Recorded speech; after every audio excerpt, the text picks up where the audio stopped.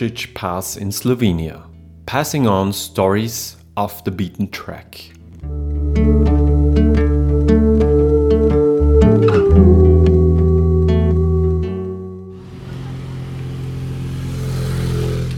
The Slovenian Vršić Pass is extremely popular with motorcyclists and motorists.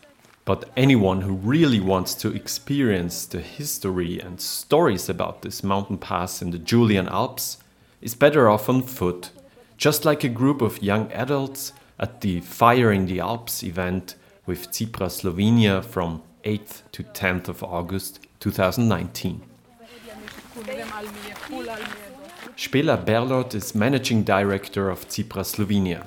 Her plan is to do more than just a hike up to the Vršić Pass. We are talking and discovering and just feeling the landscape, because this is really important topic for us, alpine landscape.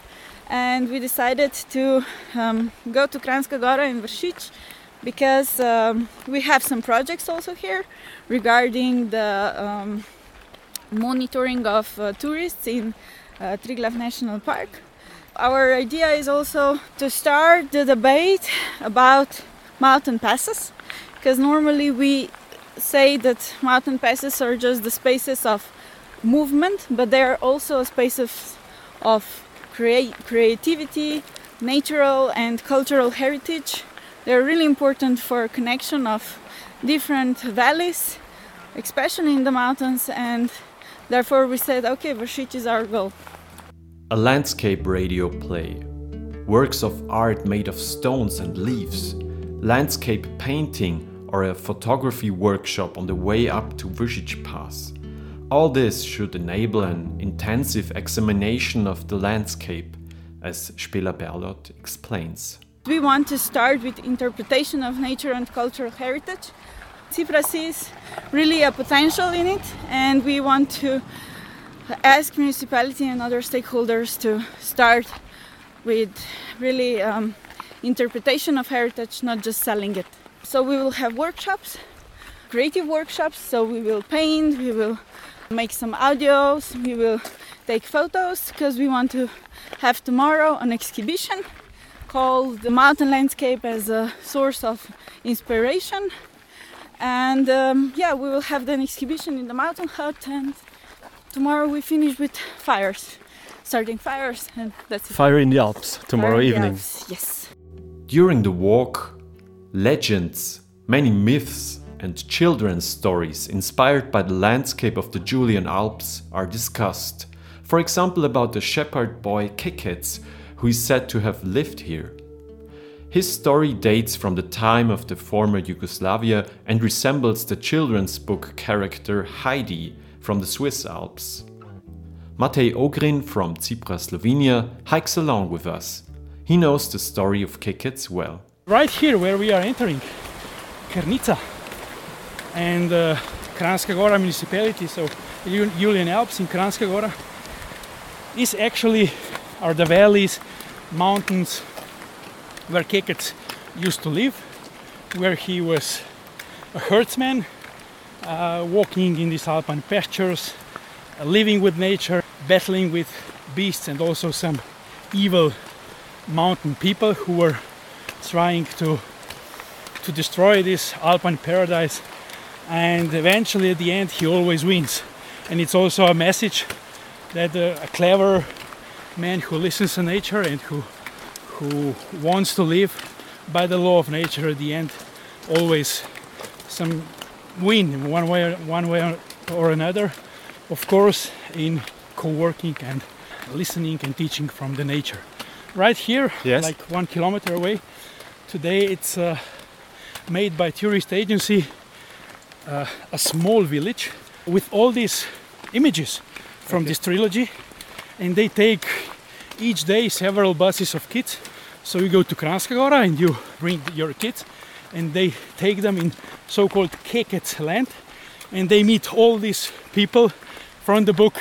It's actually a very nice story, and also very good, from my point of view, interpretation of this story in this valley. Mali mojstri si takrat naredijo preproste piščali.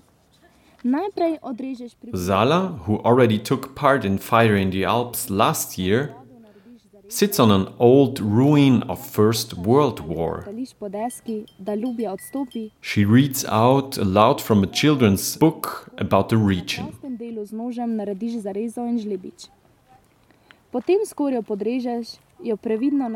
Vyšeč Pass reminds Zala of her childhood, she says. Innumerable stone figures along the pass road have remained well in her memory. I don't know if you saw any, but if you go up the road, there's like a whole scenery, like a billion of them. And that really like stayed in my mind when I was little because it was so interesting. And yeah, also the mountains, like the scenery, it's so beautiful. Also, 18-year-old Domen is fascinated by the past of this place, but for another reason. First World War for sure. A lot of transport to the Vršič and back. Because this is really the nearest connection from Kranjska Gora to the Soča. So a lot of people go through the Vršič Pass or they go through Italy and to the Predil Pass. I like history a lot and I just read a lot about the First World War and the Vršič Pass. Because I'm really starting now with the alpinism and climbing, I'm also interested from this side. Zima leta 15 je bila relativno mila, 16 do konca februarja ni bilo snega, konc leta 16 februarja. We arrive at the so-called Russian chapel, entirely made of wood, which turns out to be a well-visited tourist attraction. Even the Russian president came here in 2017. In front of the chapel, an elderly man explains the connection of this chapel to the landscape around Vyšeč Pass.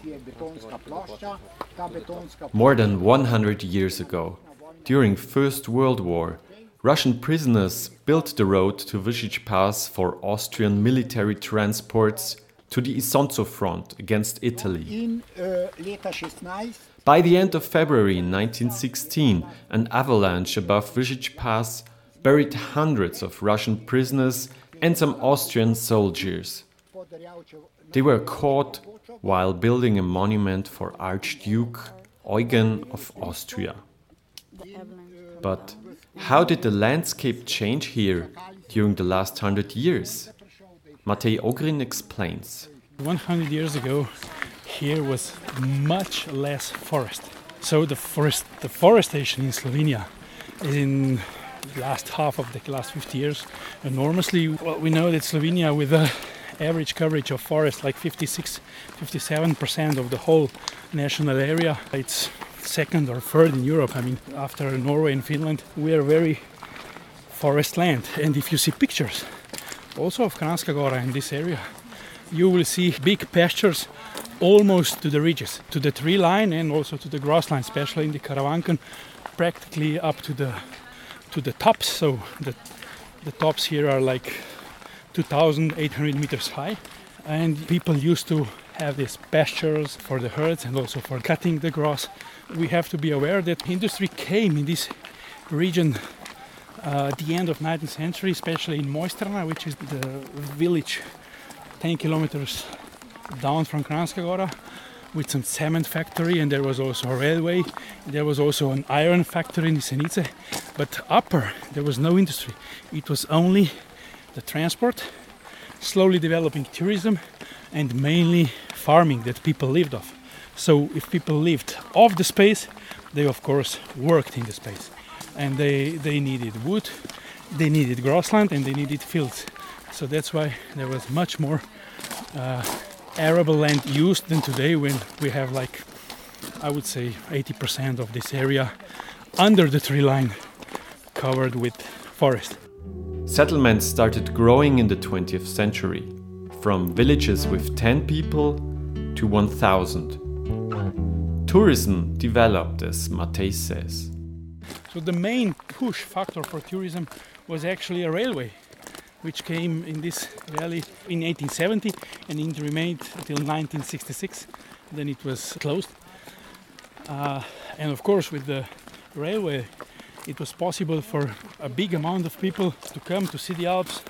So it was also the customers for the new developers came. The first Yugoslav ski school was also established in Kranjska Gora in the 20s.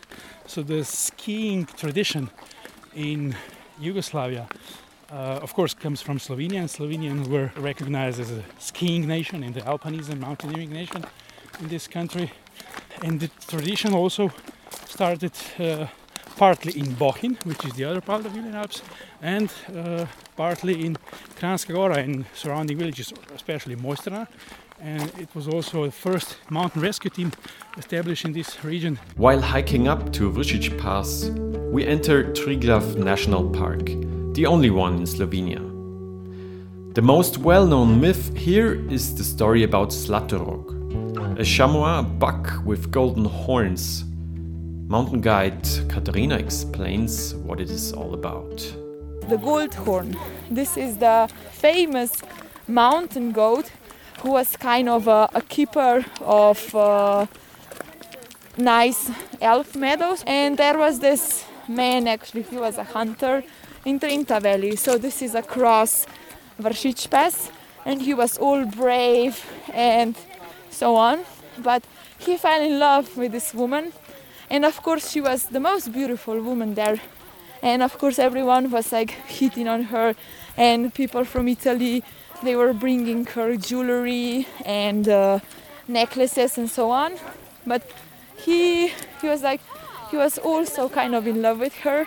And she kind of pushed him a little bit and said, okay, if you love me, you will bring me something special. So he went and hunted the Goldhorn. And after a while, he actually found him and shot at him. The Goldhorn was extremely angry, so he pushed the hunter from the ledge and he died.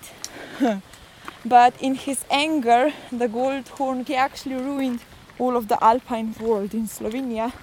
And because he had magic powers, supposedly the Alps grew.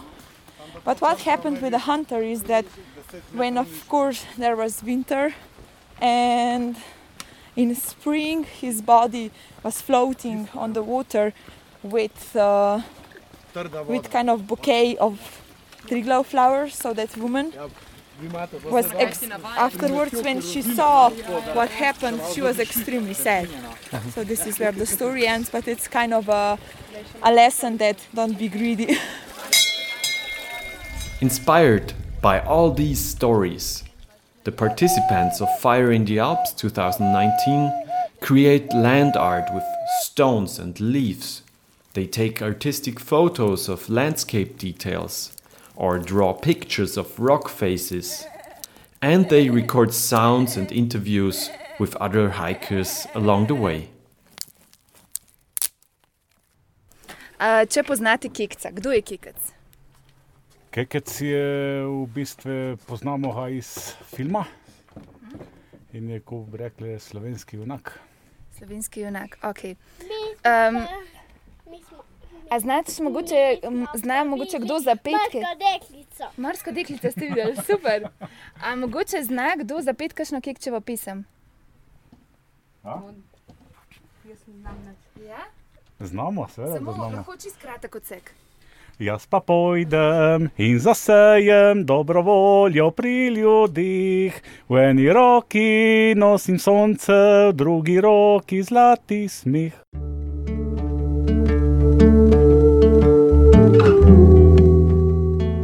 After presenting their artwork to the press at a mini exhibition in a mountain hut, they ignite a solidarity fire in the Alps as a sign of the preservation of the natural and cultural heritage at Vršić Pass.